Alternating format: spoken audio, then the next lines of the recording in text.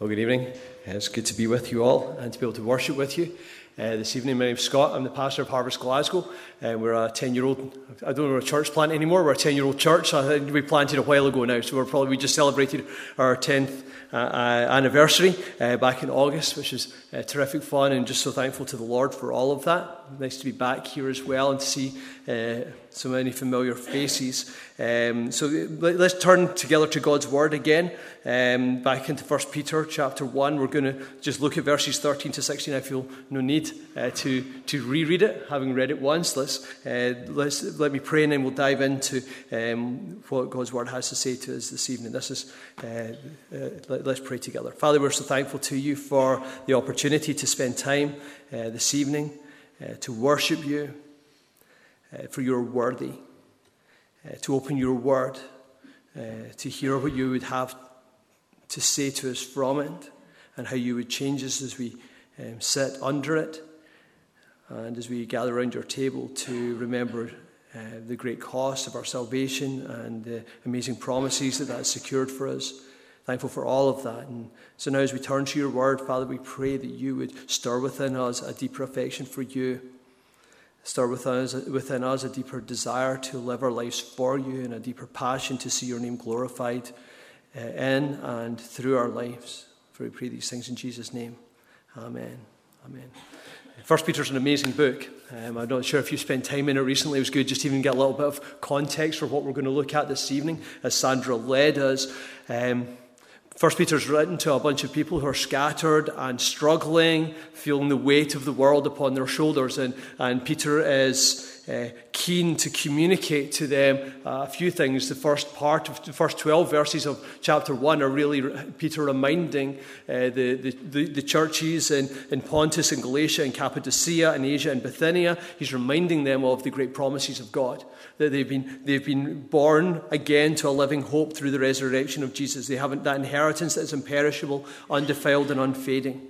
And that is kept in heaven, is guarding in heaven for them. That's a great picture of God having almost he's got that locked down. He's got the security of your salvation, the assurance of all that he's promised to you, the assurance of that inheritance that he offers you. He's got that locked down. It's kept in heaven for you.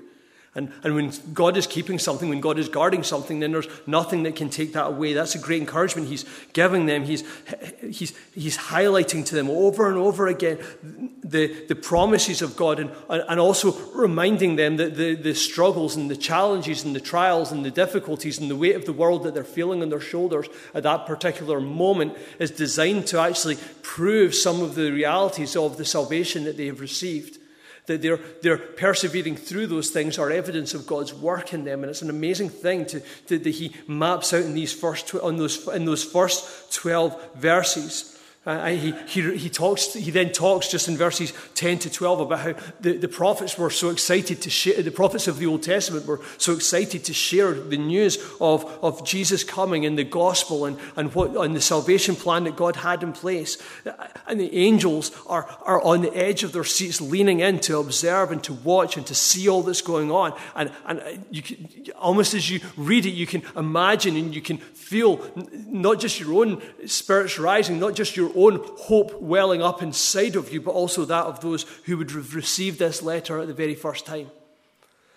So with all of that said, Peter is so helpful in highlighting, 1 Peter is so helpful in highlighting two big dangers for us in chapter 1. The two big dangers we have as we maybe feel as if we're going through different periods of trial or difficulty, or two big dangers that we experience or we need to be watchful for if we are feeling the weight of the world upon our shoulders. The two big dangers that we find in chapter 1. The first part is what we find in verses 1 to 12. The first danger is that we lose sight of God's promises. So if you feel as if you've got the weight of the world upon your shoulders, then my encouragement to you, we're not going to have time to deal with this tonight. My remit is small, just these 3 verses. But what we've already started to look at in the service in terms of these first 12 verses, to remind yourself of God's promises. If the weight of the world being on your shoulders is causing you to lose sight of God's promises, my encouragement to you would be to go and spend the week meditating on verses 1 to 12. So that's danger number 1, is you lose sight of God's promises. The second danger is what we're going to look at from what we read already this evening from verses 13 to 16. The second danger is this, that we would compromise around things that God's work in us calls us to. So if verses 1 to 12 are about us forgetting God's promises, then the verses 13 to 16, and probably a little bit beyond that as well, but again, we're just going to look at these verses. Verses 13 to 16, the danger is that we would compromise on God's purposes for our lives. So the two dangers are this: we forget God's promises, we compromise on God's purposes. And the dangers are that we lose sight of God's promises, and that as a result we start to live for something other than what God has called us to. That's how those dangers are interlinked. Because it's when we lose sight of God's promises, it's when we start to live for something other than what Jesus has provided for us and won for us by his death on the cross. It's when those things happen, then we start to live for things other than God's purposes, because we believe other promises more than we believe the promises of Jesus Christ. So when it says at the beginning of verse 13, therefore, now we all know the old preacher's gag of when it says therefore, you've got to understand what is therefore. Hopefully we've amply dealt with that.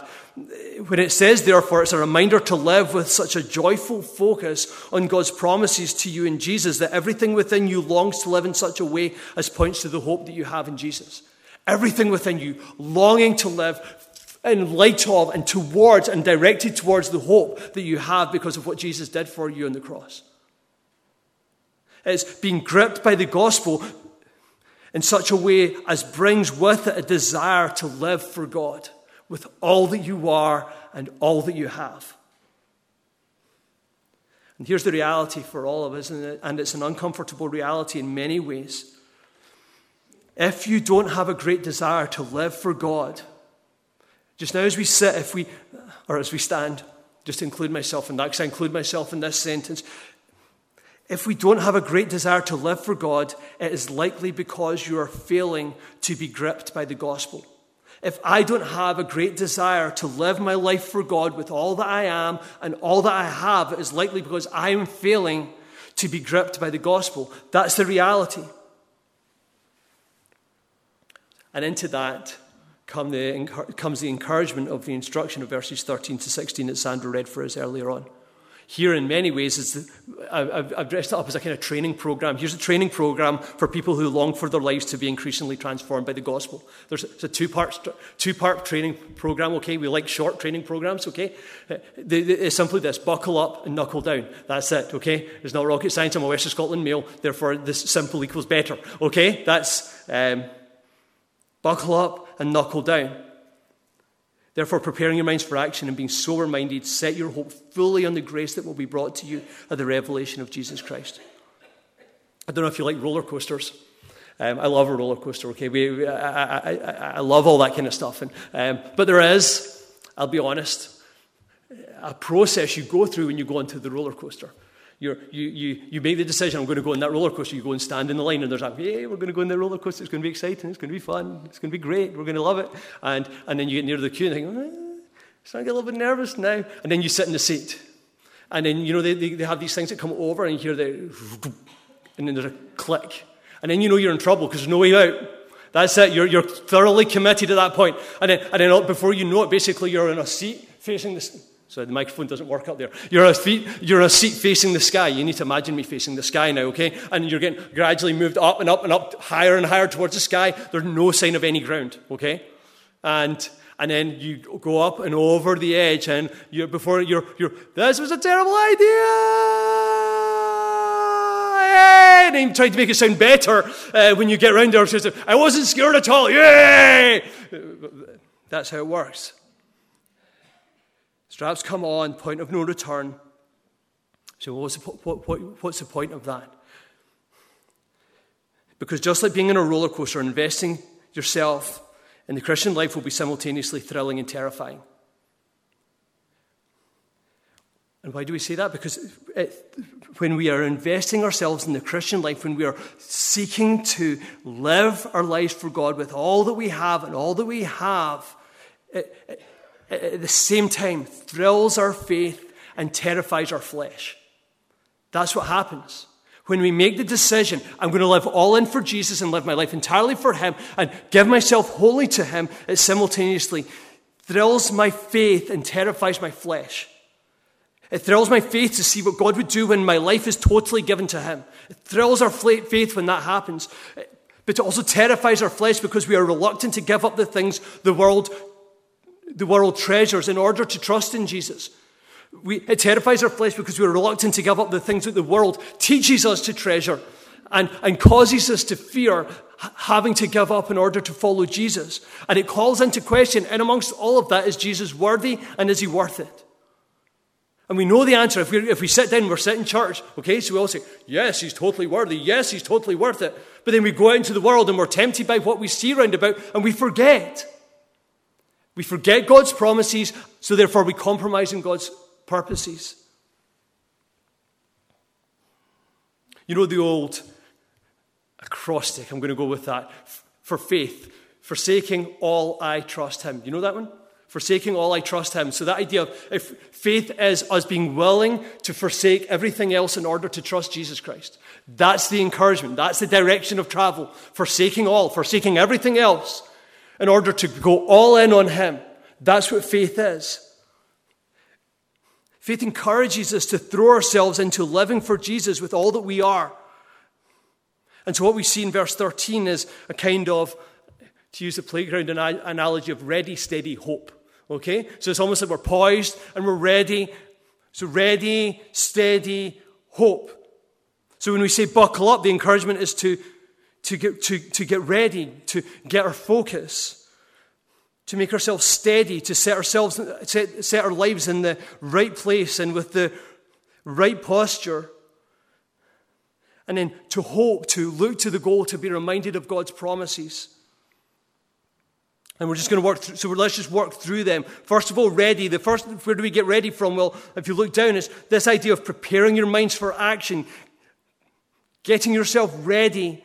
The picture here is of tightening your belt, gathering your loose clothing to run, to battle, to do some physical work. It's about getting a right focus and losing things or tying things up or binding things that will tangle you up, trip you up, or cause you to struggle to complete the task at hand. It says here that I and you, we have to prepare our minds. And we're thinking, well, why our minds? There's lots of other things we could prepare.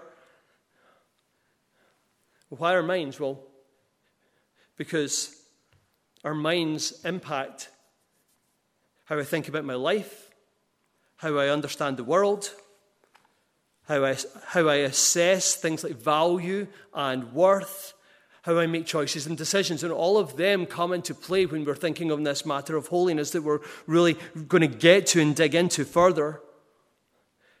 The encouragement in preparing our minds is simply this: to think differently from the world around about us. To think distinctly, to have a distinct view of my life informed by God's promises and eternity and worship and living for Jesus who gave himself for me. That's the encouragement, to think differently. And it's not thinking for thinking's sake. You'll note this. It says prepare your minds, not just to prepare your minds, it's prepare your minds for action, to do something. Prepare your minds for action. Is engaging your mind for the purpose of action. Is deciding what you're going to live for. Have you decided that? What is it you're living for? When you go from here, what is it you're giving your life to? What is it you're willing to give your life for? It's deciding what you're going to give your life for, give your life to, what it is you're going to trust. All of those things come into play. Those are the things that are active elements of the faith that mean we forsake everything else in order to follow Jesus. So again, the truth of the gospel, who Jesus is and what Jesus has done, they're not designed to lie dormant or stagnant in our lives. They're way too important for that. So when it says prepare your mind, it's prepare your mind to live in light of God's promises. It's prepare your mind to live in pursuit of God's promises. Get yourself ready. That's why we get together on a Sunday, surely. It's to prepare our mind for the week ahead, because our natural tendency is to drift from the things of the Lord, to drift from the things he's mapped out in his word. And so this is an opportunity for us to correct course, to be drawn back in and redirected back towards Jesus. That's why we get together on a Sunday. That's why the Lord has given us this day to gather around about his word and to sing songs of worship to him and to gather around about his table. That's why he's done it. To refocus, because I need refocus. I don't know about you. So for people under pressure, like the people that Peter was writing to, for you and I, as we live in a culture far from Jesus, for people under pressure for following Jesus, undergoing trials and suffering for owning Jesus' name, there's something important to grasp about the battle, and in particular where it starts. The battle for trusting God and believing the gospel and faith in Jesus starts not outside of us. And it's easy for us to point to the culture and say that's where the battle is. That's not what this tells us. The battle doesn't tell us that the Bible doesn't tell us, God's word doesn't tell us that the battle starts outside of us. The battle rather starts inside of us. It starts in our minds. It starts in who we are. The blessings of God's promises are fought for in the battlefield of your own heart and mind. That's where the primary battlefield is. And why would we say that? Well, here's the reality. The world can never take God's promises away from you, but you can very easily take your eyes off of them. So the world isn't the thing that can... The world can't take God's promises away from you, but you can very easily take your eyes off of God's promises. So the encouragement is, the encouragement of earlier on to meditate on verses 1 to 12 and to reflect upon the gospel is really the encouragement. I think the first person I ever heard speak about this was the author Jerry Bridges, who talked about the utter importance of preaching the gospel to yourself every day. To remind yourself of the gospel every day. To preach the gospel to yourself. Give yourself something to build your life upon. That the gospel is giving you something to build your life upon. It is a launch pad for living for Jesus in a lost world.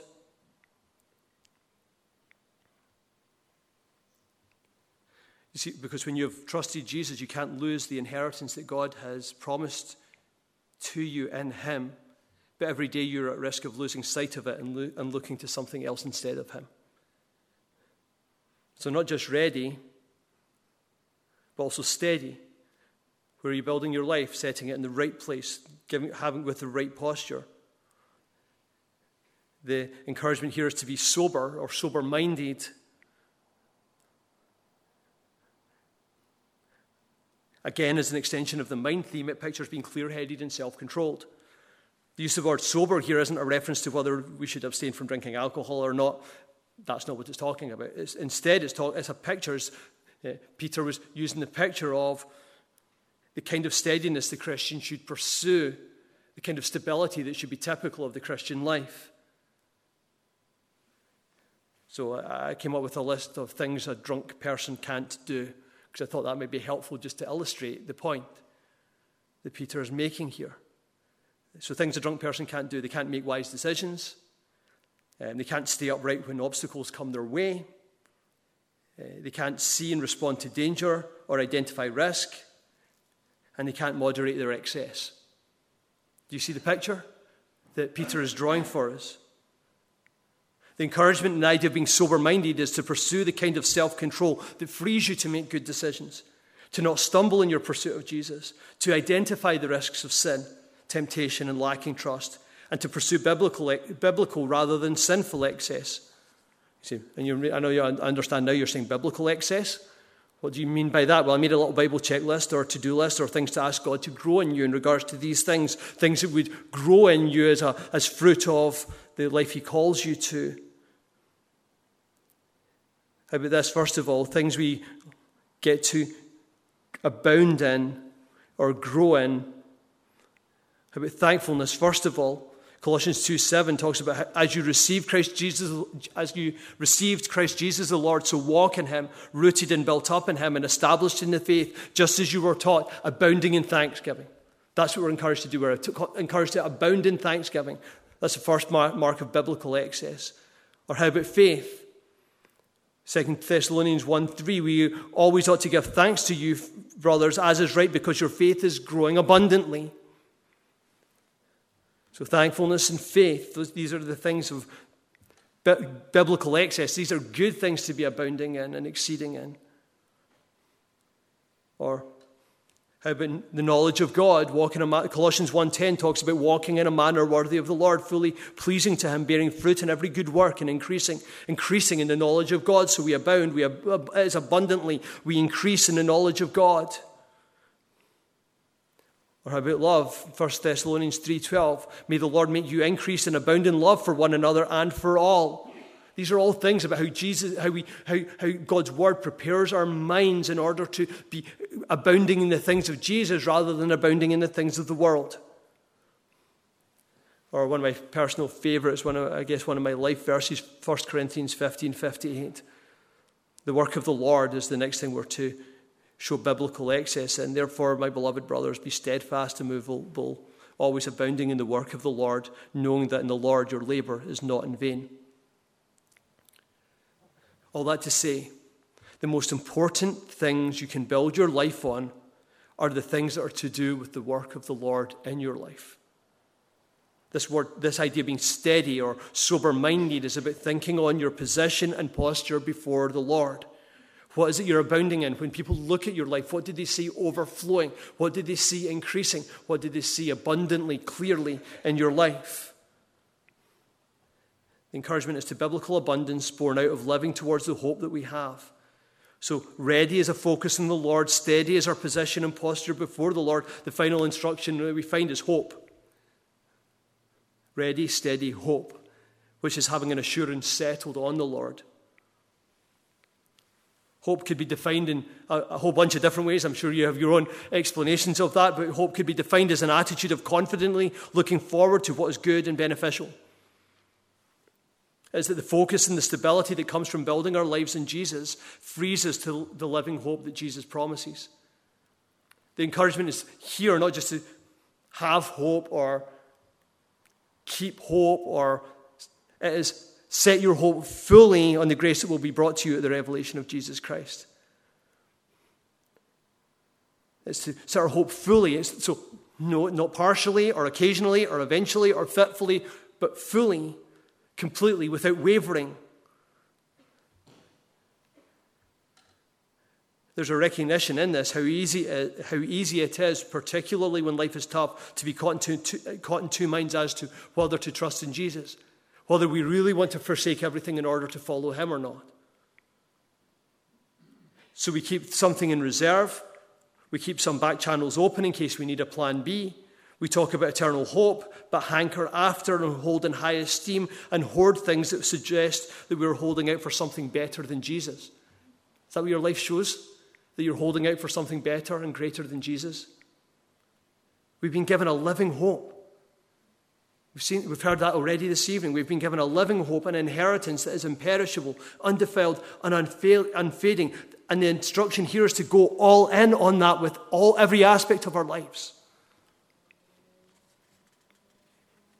So will we? Set your hope fully, no double-minded or second-guessing the grace that will be brought to you at the revelation of Jesus Christ. God has and is giving you something far beyond what you deserve or can earn or are able to achieve.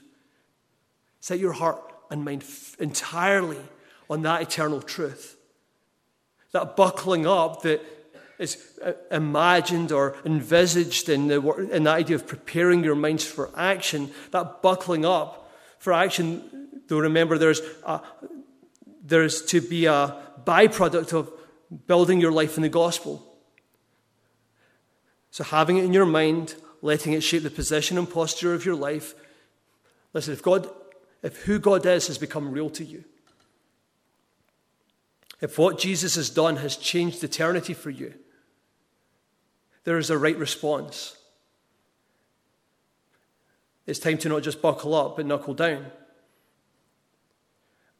Verse 14, as obedient children, do not be conformed to the passions of your former ignorance, but as he who called you is holy, you also be holy in all your conduct, since it is written, you shall be holy, for I am holy.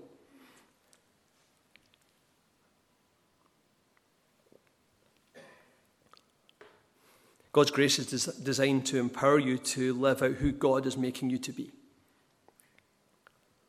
God is at work in you to make you spiritually healthy, the definition of which is found in being holy. So there are two things that serve as defining of God's work in you that we are called to avoid compromise on, and those things are obedience and holiness. So I just noted down a couple of things around about this. First of all is that my obedience makes transformation. My obedience makes my transformation obvious. We're to be as obedient children. I don't know if you're parents and you've ever uttered the words, "Well, you're under my roof." Anyone? I'm not going to ask for a show of hands on that. That would be. I don't want to out anybody. I'm not sure it would be the parents or the kids I would be outing just now. So let's not do that. But when it says, "As obedient children, do not be conformed to the passions of your former ignorance," when it says obedient children, it's a reminder that you and I are called to live as if we are under God's roof. That's what God is eternally inviting you to. And there is an opportunity to get started in that right now. You get to get started on what God has planned for you and purpose for you eternally today, now. What time is it just now? 7:20 on a Sunday night in Hamilton. What was sunny Hamilton today? There's an opportunity for you to get started on that right now. So as obedient children, and that's the picture of God's relationship with us. It's a picture of adoption. He is our Father who has adopted us out of sin and into sonship, from the destruction of sin to being daughters of the eternal King. That's what he's done. And if we know who God is and what he has saved us from, more if we know who God is and what he has saved us to, and that's really the rigging that was set up in those first 12 verses, look at how God has saved you. Look at what he's secured for you. If we know who God is and what he has saved us to, why wouldn't we want to, long to, be passionately desirous to do what he instructs us to do? Why wouldn't we crave to be more like him? So I don't even know where I would start with that. What does that even look like? Well, here's what it looks like. It means moving away from the things that used to define our lives before we met Jesus. The problem is we have that drift back towards them. We bob back to them. We go back to them for affection or for affirmation or for meaning or for identity. We go back to those things rather than going towards Jesus for those things. Rather than forsaking all those things, we are fawning after those things. The encouragement here is, do not be conformed, do not be molded or follow the fashion of the world around about you, the culture around about you, the flesh that dwells within you. The world won't quit. Here's the reality. The world will not quit in trying to shape you and mold you into the shape of the things that it values. That was the challenge of living for Jesus for these folks who were getting the letter that Peter was writing. And as God's word comes to us today, the challenge is exactly the same. The challenge is this: we are persistently and prominently bombarded with pressure to think how the world thinks, to value what the world values, to act like the world acts, to aim for what the world aims for. That's a constant pressure they and we are under. And this is telling us, stop allowing yourselves to be shaped by the things you used to live for. Stop it. Stop trying to fit in with things that are supposed to be finished with. These things are described here as the passions of your former ignorance. I don't really like being called ignorant, but that's what it's saying you are if you are being drawn back towards those things. The things you desired before God changed your eternal destiny are the things that Jesus had to die on a cross to deal with. The things that you longed for before God gave you a living hope closed your eyes to the reality that sin is always a loss.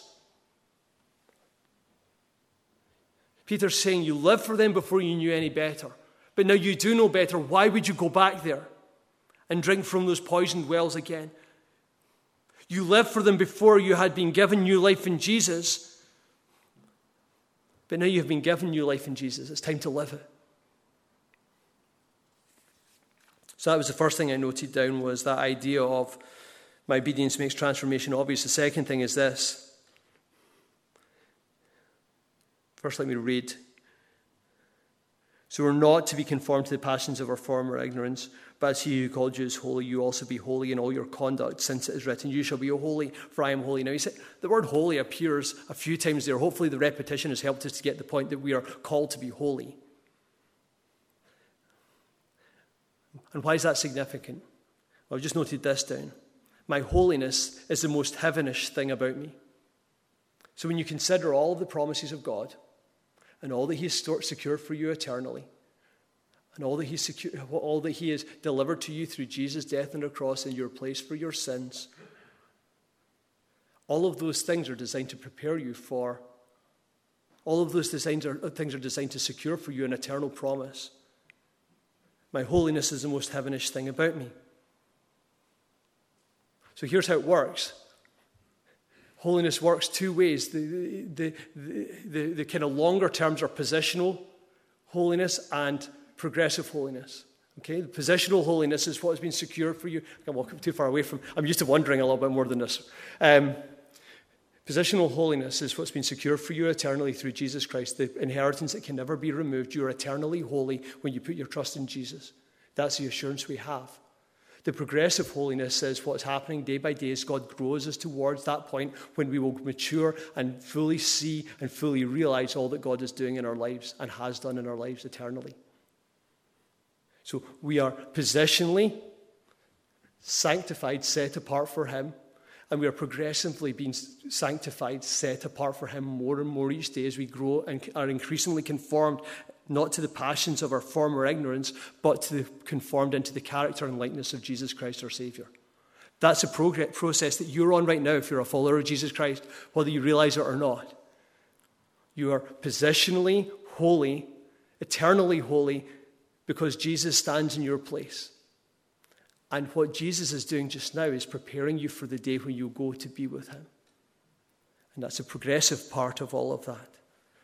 So that's why. So when we say my holiness is the most heavenish thing about me, is that whatever holiness we have in our lives is the thing that most clearly connects us with what God has secured for us eternally. And there's a danger that we think of holiness in the negative. In fact, if we asked you to think of game show, popular categories, popular phrases that incorporate the word holy or holiness for 10 points. Anyone give me what would be the winning answer to that? Holy, holier than now would be my answer. Okay, I'm not sure. You didn't get any prize for that. Okay? That's a bad question. Holier than now. That would be so is that a positive or is that a negative? Well, it's to do with judgment and all that kind of stuff that's associated with that. That's how it would typically be used. Yet holiness is yet in Scripture, when we open God's Word, holiness is always in the positive. It describes being set apart by the Lord for the Lord. It's a wondrous and wonderful thing. The clear instruction here is that holiness is to be pursued, probably more significantly, honestly, probably more significantly than any other character trait. Maybe love, but it's a pretty clear instruction here. And the fact that it's repeated so frequently in God's Word, right in these couple of verses, he who called you is holy. You also be holy in your conduct. You shall be holy, for I am holy. There's a pretty clear instruction for us there. God wants you to be holy. God calls you to holiness. There's no option for somebody who calls themselves a follower of Jesus Christ other than to pursue holiness. We say, well, why would that be? Why does it seem to be more significant in Scripture than any other character trait? Well, because holiness is something that makes our relationship with God distinct. It's what makes it stand out, because it makes us to stand differently from the world and distinctly from the world. It's being set apart and standing differently from the world that surrounds us. It is a clear, practical, lived-out demonstration that we have forsaken everything else, and we're trusting him, all in on him. He who called you is holy. He who called you, and all that's associated with that word called, he who called you He who calls you his child. He who called you out of darkness into light.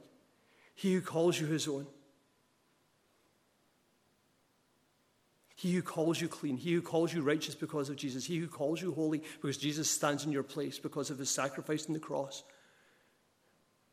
He who called you is holy.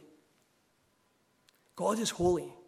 Why would you not long to be holy in all that you do, like it says here? Why would you not long? How can we not long to give ourselves to that?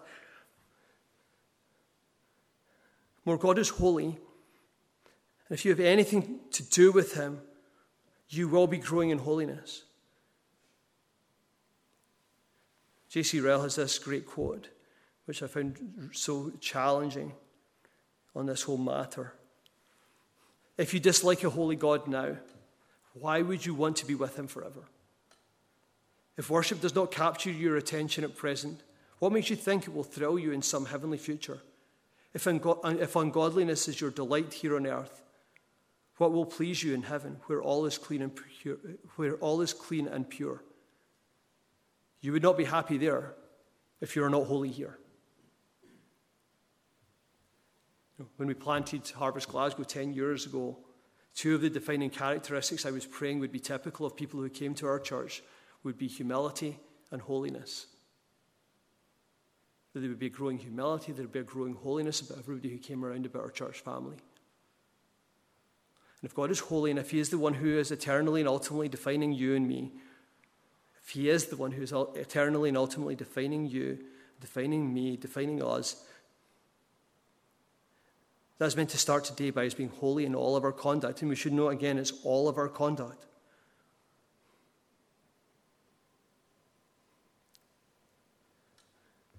Do you see the link between hope and holiness? Is the totality, the sense of the fullness of what we're called to there. We are to be holy in all of our conduct and all that we do. We're to set our hope fully in the Lord. And those two things, we are able to pursue holiness in all of our conduct and all of our behavior and all of our actions when our hope is set fully in the Lord. Do you see the link between God's promises and God's purposes? When we believe God's promises, it sets us apart for God's purposes.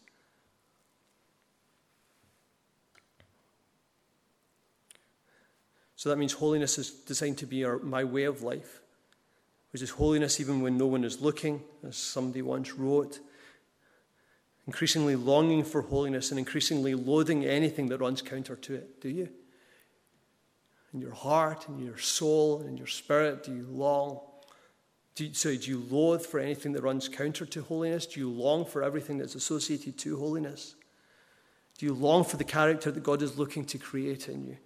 Do you long for a purity of life that points with crystal clarity to how much Jesus is changing you? Verse 16 reminds us that it is written, "You shall be holy, for I am holy." I don't know if you know what God's purpose is for your life or his great goal for your life. Well, good thing you came along tonight because it's right here. You shall be holy, for I am holy. That's his great goal for your life. It's describing something here. This describes something of his great goal for your life as holiness. Your progress in holiness is the greatest preparation you can make for heaven.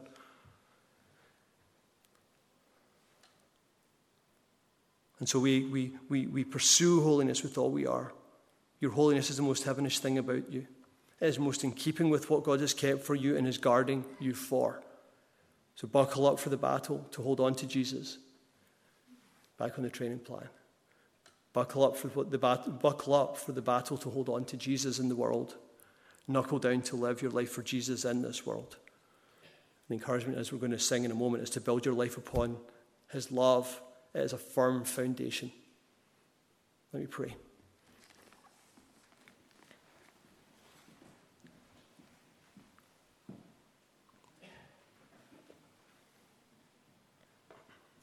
Father, we're thankful to you for the work that Jesus did to make us eternally holy.